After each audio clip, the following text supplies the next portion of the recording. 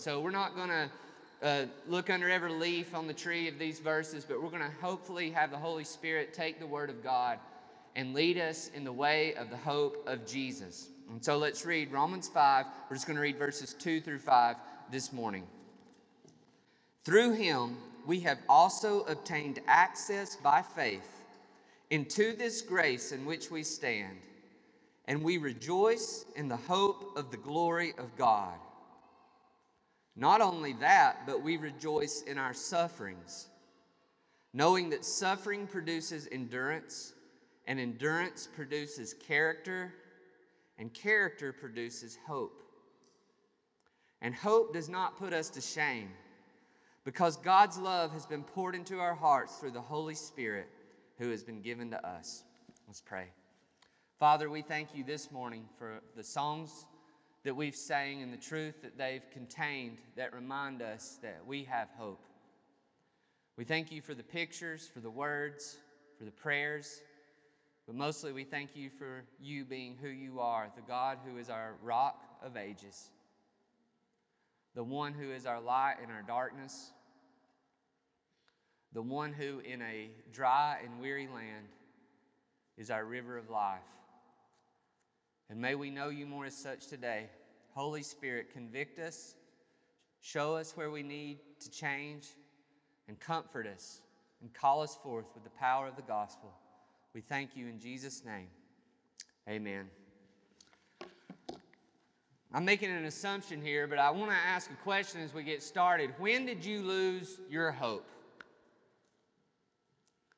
When did you lose that childlike hope that really wants something and thinks you might get it? When growing up, maybe around Christmas, did you stop saying, I can't wait. It's worth it going through all these meals and all this shopping, because at the other end of this, I might actually receive that thing that my heart longs for.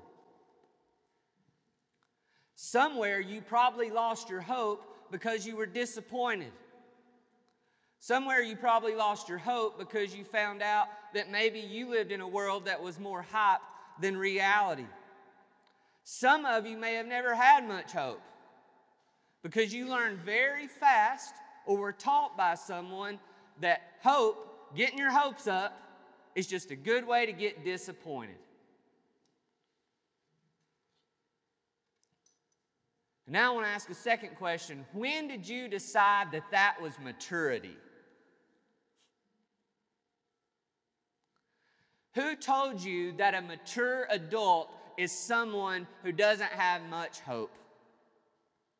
If you're going to be able to survive in the world, then you have got to lower your hopes. Last week we talked about peace. And I bet there's some of you in here, and I bet there's some part of all of us in here who have a story going on in our head that if I want to have peace, then I can't have hope. You've said the only way that I might go insane if I have hope. If I have hope in my marriage, if I have hope in my relationships, if I have hope in my work, if I have hope in my heart, and if you're really honest, if I have hope in God, that is just a recipe for me going crazy. There's a movie I haven't seen, but I came across this quote, Clockwise, and it says in the movie, it's not the despair. I can take the despair. It's the hope I can't stand. I want to say that again. I can take the despair. It's the hope I can't stand. Well, why does that kind of make sense in our world? Because hope can put you to shame. It is embarrassing and painful to put your hope in something and have it just let you down. Hope, you may hear this, right? This isn't some sentimental Christian Advent word. Hope is scary. Hope is putting all the chips in on something, not just at the level of your head, but the level of your heart.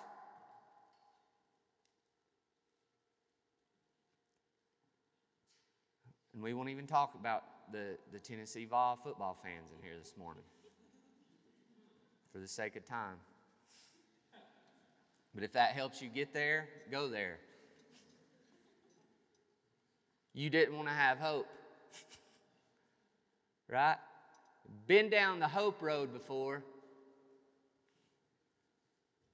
It's probably also why some of you think that you're a chill person and you're really just a person who's afraid to hope.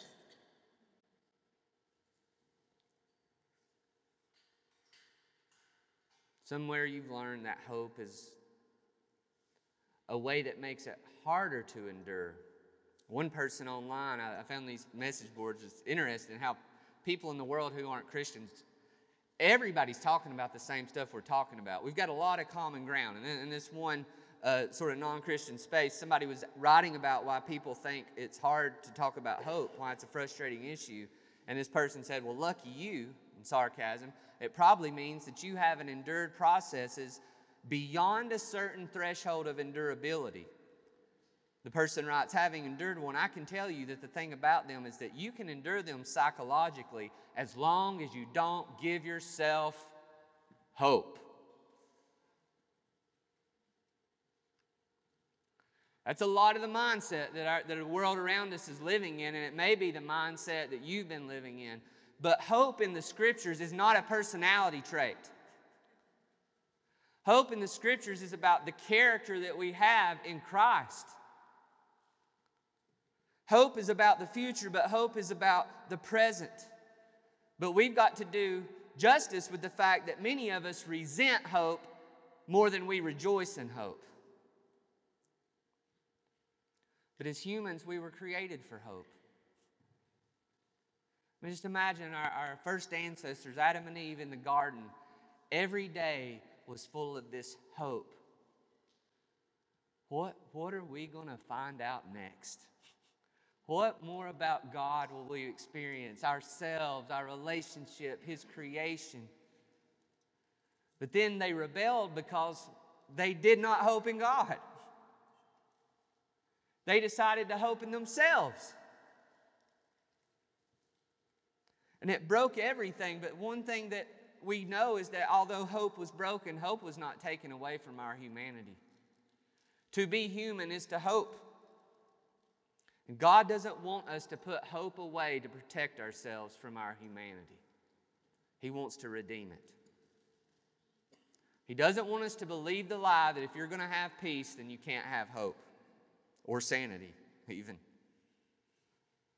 But this is a more mature hope.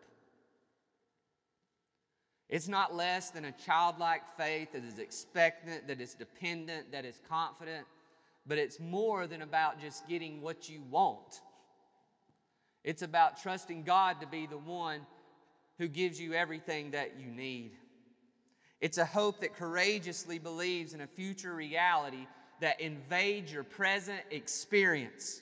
It's a hope that Romans 5, 1 through 11, 2 through 5 this morning is talking about, that we dare to live a life of hope, that as Christians, as a countercultural community in our world, in a world of despair, in a world of sarcasm, in a world of cynicism, in a world that says, just get ready, the rug's going to come out from underneath your feet in the end, in a world that is marked by shame, that we would be a people whom the world says, that's the people of hope.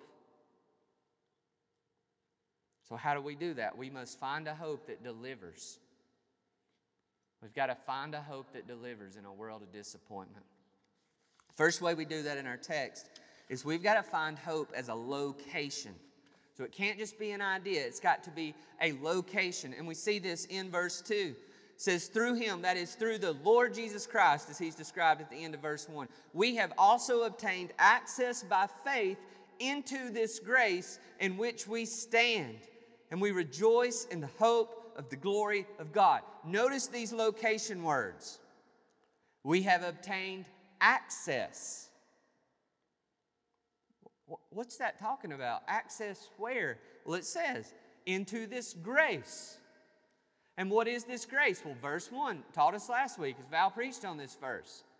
We have been reconciled with God. We have been justified by faith. We have a relationship with God. so that now we can stand in the presence of a holy God whom we were created to walk with in the cool of the day, just like Adam and Eve were. Through Jesus Christ, you have access to God like Adam and Eve did. Now that's amazing. You have a VIP pass backstage into the location of the presence of the triune God of the universe.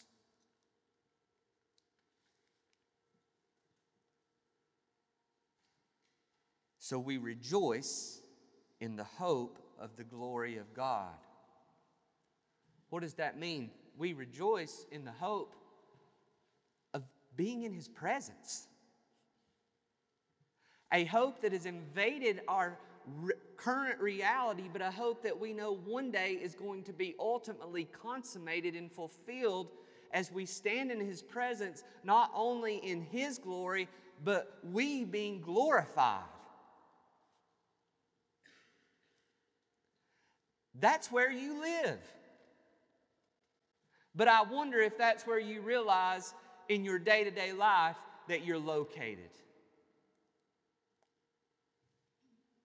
The first Christmas after my mom all died, the one that sort of held together the fabric of a certain side of our family, I remember me and my first cousin, we couldn't go to the house. We couldn't go to her house, right? I mean, this is where you pull up and get out the presents. This is where the magic happens. And even if it's not in her house, when she walks in the door, right, she just kept getting smaller and smaller. So at the end, she's walking in and she's just smiling, and she's got some kind of 7 or 27 green bean salad thing or whatever. I probably wouldn't eat, but I'm still happy to see her coming in the door with. And all of a sudden now, this location was not a location of peace or hope. It was a location of despair. Because what was missing was so big, was so powerful, was so painful. And you start to think crazy thoughts like, maybe we just need to disband the family so we don't have to be reminded of how sad this is. Now, that may sound depressing, but sometimes there are certain locations we find ourselves at in life, or certain seasons of our life we find ourselves in, that are so overwhelming it seems like there's no way that we can have hope. A season in a relationship, a season in your church, maybe a season in your missional community, a season in, maybe it's a room in your house. Maybe it's a dent in the wall of your house you walk into and you're like, oh wow, I remember what I did there.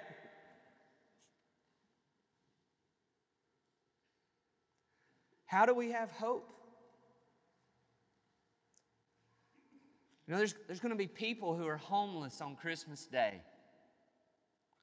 There's people that I know and have known in this neighborhood, they won't know Christmas was yesterday on the day after Christmas.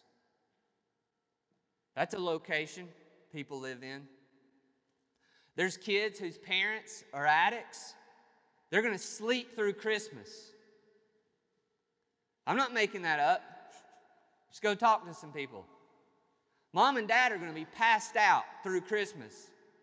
They're going to be walking around while their friends are opening up toys.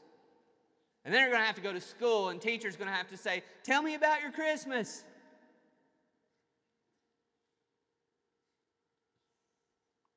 There's going to be people this year divorced for the first time. First Christmas they've had. There's war in our world. Right? There's bombs that are going to be going off on Christmas Day. There's loneliness. There's hurt. There's resignation. And you've got your own story. Now, how do you have hope in a world like that? How do you have hope to be a follower of Jesus who steps into those situations instead of trying to just turn the volume up on your distractions so you don't have to deal with them? How are we a people of hope in our own stories and in a world with a story like that, it's because we know that's not our only location. We may walk in a dark world of horrible and hard times, but we walk as those who walk in the presence of God who is with us. We have got to learn to locate ourselves if we want to have hope. We have got to say the same thing that the Spirit through Paul is saying to this small fledgling church that is under the persecution of the empire of Rome. We rejoice in the hope of the glory of God as we meet in secret and as our leaders have their heads taken. We've got to see hope as a location if we want to have a hope we can depend on in a world of disappointment. How do you do that? How do you locate yourself? You got to ask yourself, where am I? Okay, you're walking into the holidays. You're walking into these spaces, you're walking in your everyday life, and all of a sudden the fog's starting to set in, right? That fog is coming. As one song I've recently heard and learned, at Christmas, right? Everybody's going to say, chill out, man, be happy, right? Right? So the fog's going to start coming, and it's Christmas, and no one can fix it. What are you going to do? What are we going to do? How are we going to help others? First thing is, where are you? If I'm walking in and Mama's not there, right? Where am I? Okay, I'm in 1985, right? And the burgundy Camaro is not in the shed, and I'm just getting sad. I got to own that, right? I don't need to stuff that. I got to bring it out. I got to take it to the Lord. And I might need to cry a little with Him. I might need to reach out to somebody and say, I'm not even in 2022. But I can't stay there. Now I got to ask God, where am I? And now I got to let Him talk to me. And I got to have a reminder of Romans 5:2. I got to be reminded of what Paul says elsewhere. I've been seated in heavenly places. I've got to be reminded of that access I have. That I'm not going to be walking into any living room. I'm not going to be walking into any situation, any season, any act of service in this neighborhood that He will not walk with me. And I got to stand there. I got to stand there in hope that nothing may be fixed perfectly today, but He is with me, and one day I will enter His glory. This is why Paul says elsewhere in 2 Corinthians 4:16 through 18, so we do not lose heart. Though our outer self is wasting away, our inner self is being renewed day by day. For this light momentary affliction is preparing us for an eternal weight of glory beyond all comparison, as we look not to the things that are seen, but to the things that are unseen. For the things that are seen are passing away, but those things that are unseen are eternal. And if you think Paul don't know heartache, that he can call it light momentary affliction, just go read 2 Corinthians chapter 11. Where this dude's getting beat, run out of town, left for dead, shipwrecked, all the time. But compared to the hope of the glory of God, he can go on. He lives a located life. Well, that sounds hard. Well, that ain't going to happen overnight. So now we go to the next part here. So we don't only do this, we live with a hope that delivers by seeing hope as a location, but now I got to make up a preachery word so it rhymes. We need to see it by musclification. Now, you can Google that, and other people use that word. So it's just not me doing the lame preacher thing, forcing it in. Not totally, anyway. But musclification. Notice how we see this. Paul describes hope not just as a place. He describes hope as a process. This is so important. Your hope can grow. Hope can grow. Verse 3, not only that, not only do we rejoice in the hope of the glory of God, but we rejoice in our sufferings, knowing that suffering produces endurance, endurance produces character, and character produces hope. You see this process here? It sounds like crazy talk to say you can rejoice in your sufferings. Notice Paul doesn't say we rejoice for our sufferings, right? He's not some sadomasochist, and the Bible's not calling you to say, yay, suffering. No, Jesus wept, Jesus cried, Jesus poured out tears of sweat blood before the Father at the face of suffering. But he did it with hope. Suffering produces endurance. What is endurance? Endurance is resilience, right? If you suffer, we're going to talk in a minute. This isn't automatic, by the way. You got to engage the process. But suffering can produce endurance. It's like a muscle. That's why we're saying muscleification here.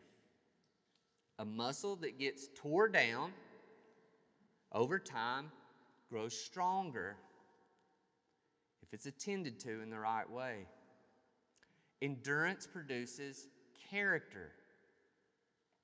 Think of character. Character is not just what you do. Character isn't just the type of things you do. Character is the type of person you are.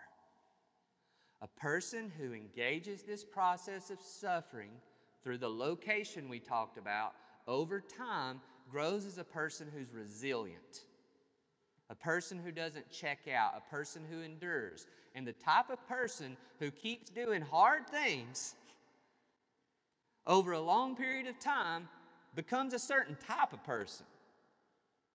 And that's ultimately what Jesus is trying to do. Like the fruits of the Spirit, He's not wanting us to just do certain types of things. He's wanting to make us certain kinds of people. And then character, notice the text says, produces hope. That is, as you endure this process in the grace of the gospel, you grow in your character as now you say, oh, wow. A lot of things not be changing out here, but something is changing in here. And hope starts to grow. And what is this hope? It's a confidence that keeps you going, not living a life of anxious or detached existence. Eugene Peterson says, hoping does not mean doing nothing.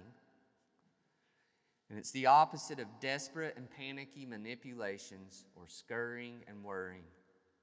Hoping is not dreaming. It's not spinning an illusion or fantasy to protect us from our boredom or our pain.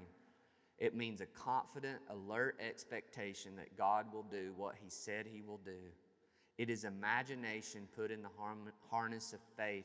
It is a willingness to let God do it His way and in His time. This is, some people have said, the golden chain of Christian maturity. Maturity is not being a hopeless person. Maturity is being a person who grows in hope. But that only comes through suffering and endurance and character. And we don't like that in our comfort culture. This path of maturity is against everything a consumeristic Christianity would want. It's not flashy, it's not fast, and it is not self-directed. This is the type of hope that comes when Jesus is your professor and He gives you the curriculum. Well, we all got our plans, don't we? We all want to be hopeful people. We just want to get to write the syllabus for the class. And that ain't how it works. This is why so many of us, suffering doesn't make us better, but as the cliche goes, it makes us bitter. Because we didn't sign up for this. And this is why it's a growing opportunity. This is where we reveal, do we want to be like Adam and Eve and say, I'm here to hope in myself and I hope I get some of that goody stuff from God along the way, or do we want to hope in Him? But if we're honest, I think we all know that some of the most hopeful, strong people you've ever met in your life are the people who suffered most and suffered well. None of us want to be those people, but all of us want to be like those people. Crazy? Oh, I'd love to have sister so-and-so or brother so-and-so's faith. Well, why don't you go ask them their story? I've got a friend whose mom just published a book, something like 40 devotions for hikers or whatever. And you're thinking, oh, wow, that must be nice. That sounds like a person who's lived a really peaceful, chill life. You know, she's growing in her older years and she's been that productive. And then you talk to her and you're like, oh, she had a daughter who died at a young age. Her first husband died young of a disease and left 4 boys with her to raise by herself. Then her second husband, after thinking they were going to live enjoyably into their old age, gets a disease and dies. Brothers-in-law drowning in Alaska, and you're just like, what the heck? You sit down and have coffee with her, you're going to be like, I'd like some of that depth in my life. How to get there? I mean, we resent suffering and we resent hope. I remember when I was young and I thought about this while we were singing, and I'm adding stuff and I don't need to. Some of those older ladies in our church would get happy in the Lord. Some of y'all know what I'm talking about. We'd start singing about heaven. And here goes Sister So-and-so. She just rise up out of her seat and start shouting. She had suffered so much in her life, but she had walked with Jesus every step of the way. And it's beautiful.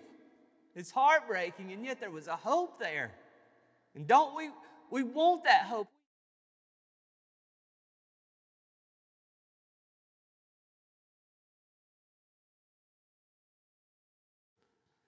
When we hit these hard times, we're going to have to say, God, I don't know what you're doing, but I'm trusting that you're going to grow me. So I'm going to endure with faith. I'm going to replenish my body, right? If you work out but you don't eat, it ain't going to help you. I'm going to have to feed myself with the right things, the Word of God, prayer, the spiritual disciplines. I'm going to have to do it when I don't feel like it. I'm going to have to do it especially when I don't feel like it. You realize that, don't you? You need to be in God's Word and with God's people, especially when you don't feel like it. Because it's food for hope. I'm going to have to sleep. I'm going to have to rest. Right? Those muscles don't grow. People will tell you that growing in muscle weight is about as much as how good you sleep and let your body rest. So you're like, I might have to revisit my priorities and my schedule so that I can actually have some rest. And I need relationships, right? Obviously, I'm not a bodybuilder. I've people force me to lift weights in sports before and stuff. And you know what you need? You need a good spotter or you're going to get hurt, right? You need the person who like, I'm going to try to lift this weight, and sometimes you got more than you can handle. And in our lives, we're going to have more than we can handle, and we're going to need the Lord, and we're going to need some other people to be there to say, "Now let me get that off of you." Or maybe you don't need to do that right now. And the other part of this is there's not just the muscleification, but in this process, there's elimination. So many of us have given up on hope because we put our hope in the wrong places. And there's nothing that shows that than like this process. When you go to suffer, when suffering kicks in, and you put your hope in that addictive path in your life, you put your hope in a certain person that you shouldn't have, you put your hope in maybe a church program or personality, there's nothing like hard times to say, oh, wow. Hope wasn't the problem, it's the place that I'd put my hope was. And God loves us enough to reveal those hard things to us so that He might heal us. And the last thing is His goal is not to embarrass. So we find a hope that delivers in a world of disappointment by seeing hope as a location, by finding hope as this muscleification process. But the last thing is we've got to find hope as vindication. Vindication is when in the end you win and you are proven right. Everybody in here likes to be vindicated, whether you say it out loud or not, right?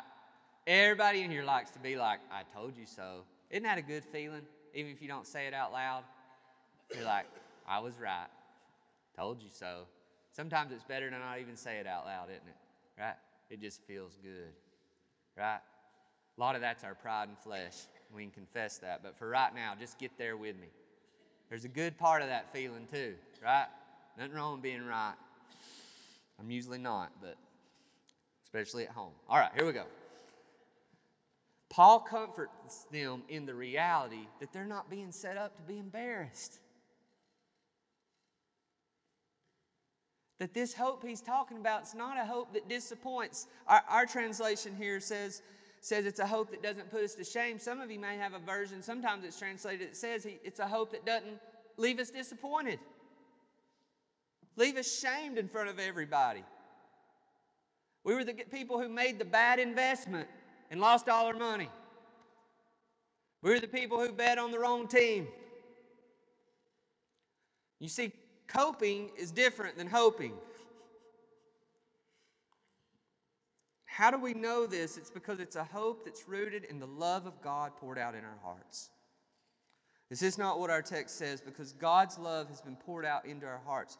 What is he saying is that we have this hope of the glory of God, but it's not just a maybe hope out there, but it's a hope already that's been installed in us now through the Holy Spirit so that we can live with power and confidence in a world that often laughs at us. And if we were looking at our own lives from a worldly perspective, we might laugh at ourselves. But for some reason, the love of God's in our heart. And guess what? You didn't just put that there. That's a miracle. It's an amazing reality that you have an experience of the love of God in your heart, that even when you don't feel it, by faith, that you know that he loves you and that you love him. The Holy Spirit is these are crude analogies. The Holy Spirit is the down payment that secures the full installment of the glory of God in your life. He's the earnest money, but he's the earnest money that you already get to use and that is already everything. This is hard. This is hard for us to accept. Why? Because we live so full of our own shame right now. So much of the hopelessness we face in our lives is because we just thought life wouldn't be this way for us. We're anxious. Hard times have come against us. Instead of us responding with the resiliency that we thought that we would, if we're honest, many of us in here have folded so many times. We might not have let other people see it, but in our hearts, we've thrown in the towel. Some of you in here maybe have given God the middle finger. Some of you may be sitting in this room this morning just because you don't want somebody to ask you why you're not.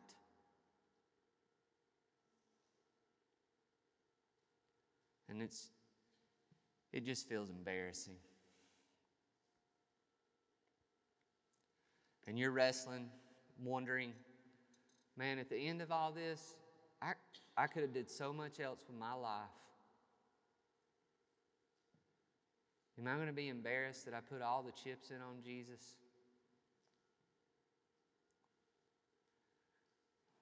Well, this is what Paul is saying, is at the end, you're not going to be put to shame.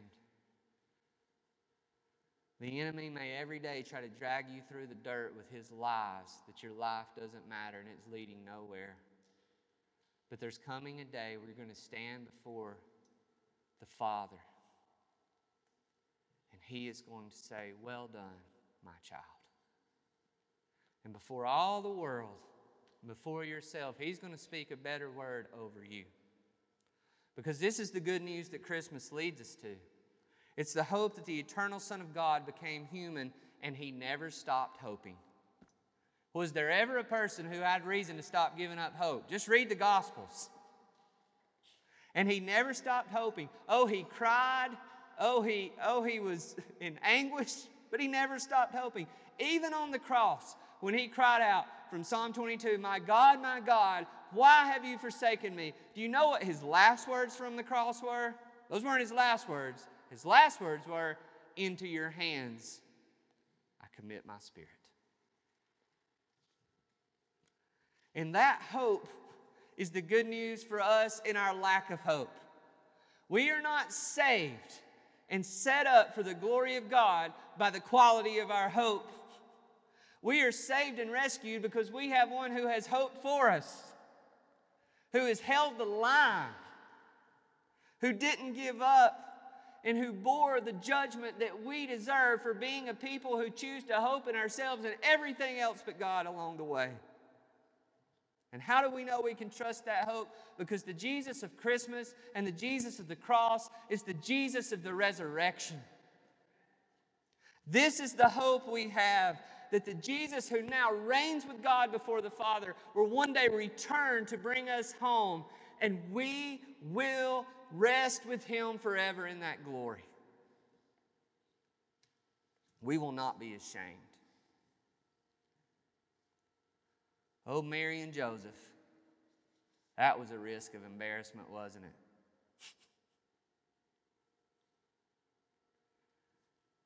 You're pregnant. I still want you to marry her, even though that's going to be a way to judge all the rest of your lives. In the faith of Mary and Joseph and that baby Jesus, we see the example given to us today. To trust that the one who comes to us in Christmas is the one who conquers for us in the cross, and the one who has risen from the dead, and the one who will come for us in the end.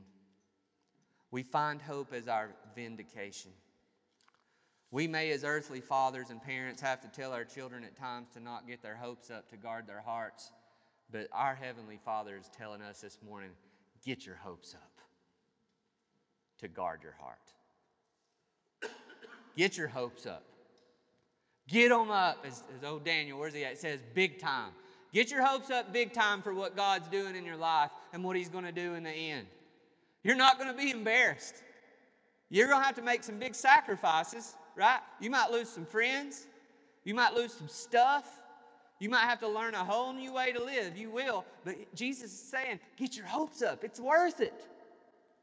Keep your hopes up. Because it may be the hope that kills you in this world, but it's the gospel hope that keeps you alive now and forever. Because we have hope in a world of disappointment, a hope that delivers. And we come to the Lord's table now to celebrate that. So pray with me as we come to it. Father, we thank you for this morning, that you have reminded us through your songs, through your word, through your gospel, that there is hope.